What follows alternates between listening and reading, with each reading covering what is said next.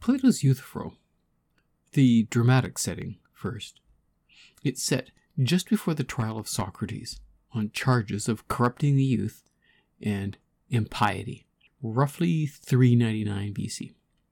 Socrates is visiting the Archon Basileus, who looks after such charges. When Socrates meets Euthyphro, who is there as well, with the intention of laying charges against his father for the murder of a slave. Now, in the opening scene, Euthyphro and Socrates meet at the court and exchange their reasons for being there.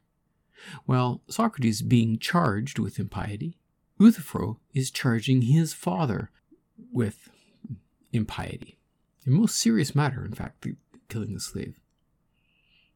Clearly, Euthyphro must know clearly what piety is if he is going to put his own father's life on the line, or so Socrates suggests.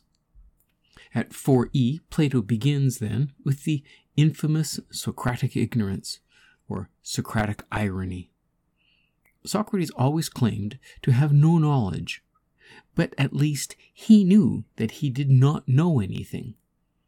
So he was always seeking out those who claimed to know something in order to find someone who was wiser than he. This position of Socrates is ironic because he does not really believe that Euthyphro knows what piety is, but he will accept the claim by Euthyphro for now. Socrates has reasons for accepting someone's position. Here, Euthyphro will not begin the task of philosophy until he realizes that he does not know what he thinks he knows. Socrates must reduce Euthyphro to a state of aporia, or confusion. Aporia is really the sense of no way out. Socrates must break his dogmatism in order for philosophy to begin. This whole approach to argument is called the Socratic method, or sometimes called the Socratic alenkos. But as the method works itself out, useful ideas about definitions and argument forms can be made. Although Plato never wrote any text on logic itself, his dialogues are full of logical material, logical examples. At 6d, for example, we see the example of giving an incorrect definition. Euthyphro gives examples rather than a definition. Socrates wants to learn what sort of thing the pious is, or the impious is. He wants to know what piety is in its essence. He thinks this essence will be the same in all cases of piety, much in the same way that all apples have the same essence, whatever their type. A Macintosh, a Granny Smith, a Golden Delicious, a Russet, whatever. They're all apples. So the examples of piety given by Euthyphro miss the point. A definition cannot be made by examples.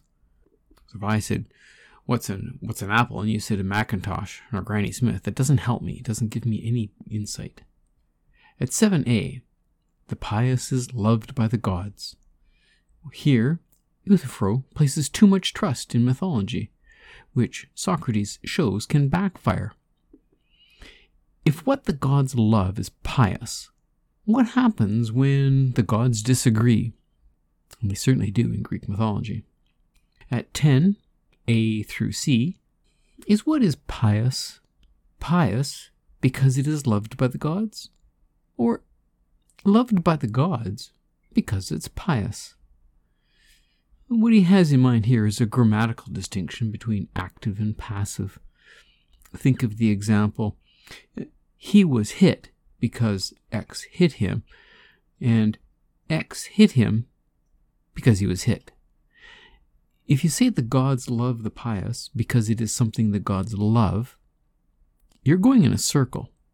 Why do the gods love it? Because it's pious. So piety is different from the mere love of the gods. Well, what is the essence of piety then? At 11a, they consider essence or accident. For the first time in extant literature, Plato insists that temporary or even permanent qualities of something do not form part of the thing's definition. The definition should reveal the essence, not a quality. If I have a piece of white chalk, I can't say the whiteness has anything to do with the chalk being chalk. At 11e, we see that universal, affirmative propositions are not controvertible. Right? All dogs are animals, but not all animals are dogs. You can do a Venn diagram for this one.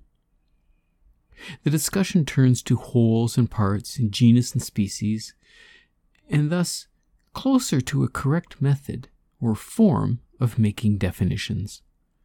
First, let's find the larger class in which the pious is found, and then look for the special features which separate it from other members of the same class.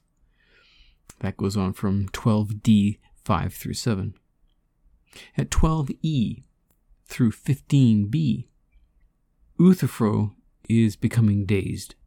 Socrates and Euthyphro explore the idea that piety is a subclass of right actions, actions concerned with service to the gods. But what kind of service? We cannot improve the gods or benefit them. Socrates suggests that Euthyphro agrees that piety is the science of prayers and sacrifices, a mutual commerce because we make requests of the gods and give sacrifices to them in return. But if the gods are not benefited by us, what do they get? Honor, respect, pleasure? And so we've come full circle. This is saying the pious is what is pleasing to the gods. That was rejected earlier.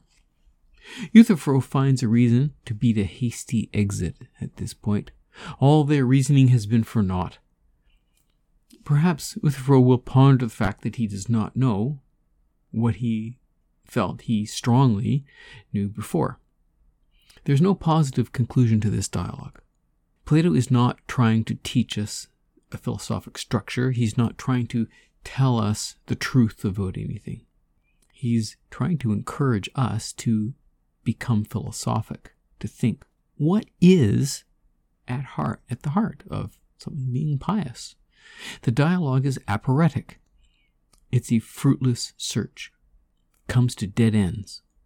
But it's not entirely fruitless. Plato is showing us how Socrates approached philosophy and how he engaged other people in this search for truth and knowledge.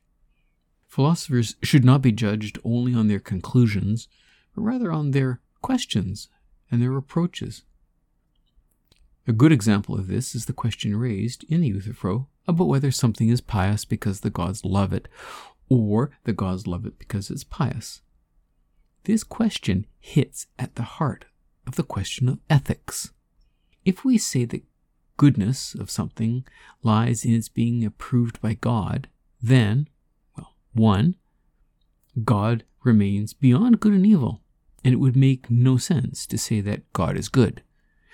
And 2, the determination of goodness is independent of us, and that other sources must decide what is good. We can never know for ourselves if something is good. The flip side of this question raised by Plato is that if God loves X because it is pious, by what standard is it pious? What is the feature or characteristic that makes the pious so? What makes the good good? He'll go on to answer that question, or hint at answers to that question, in some later dialogues.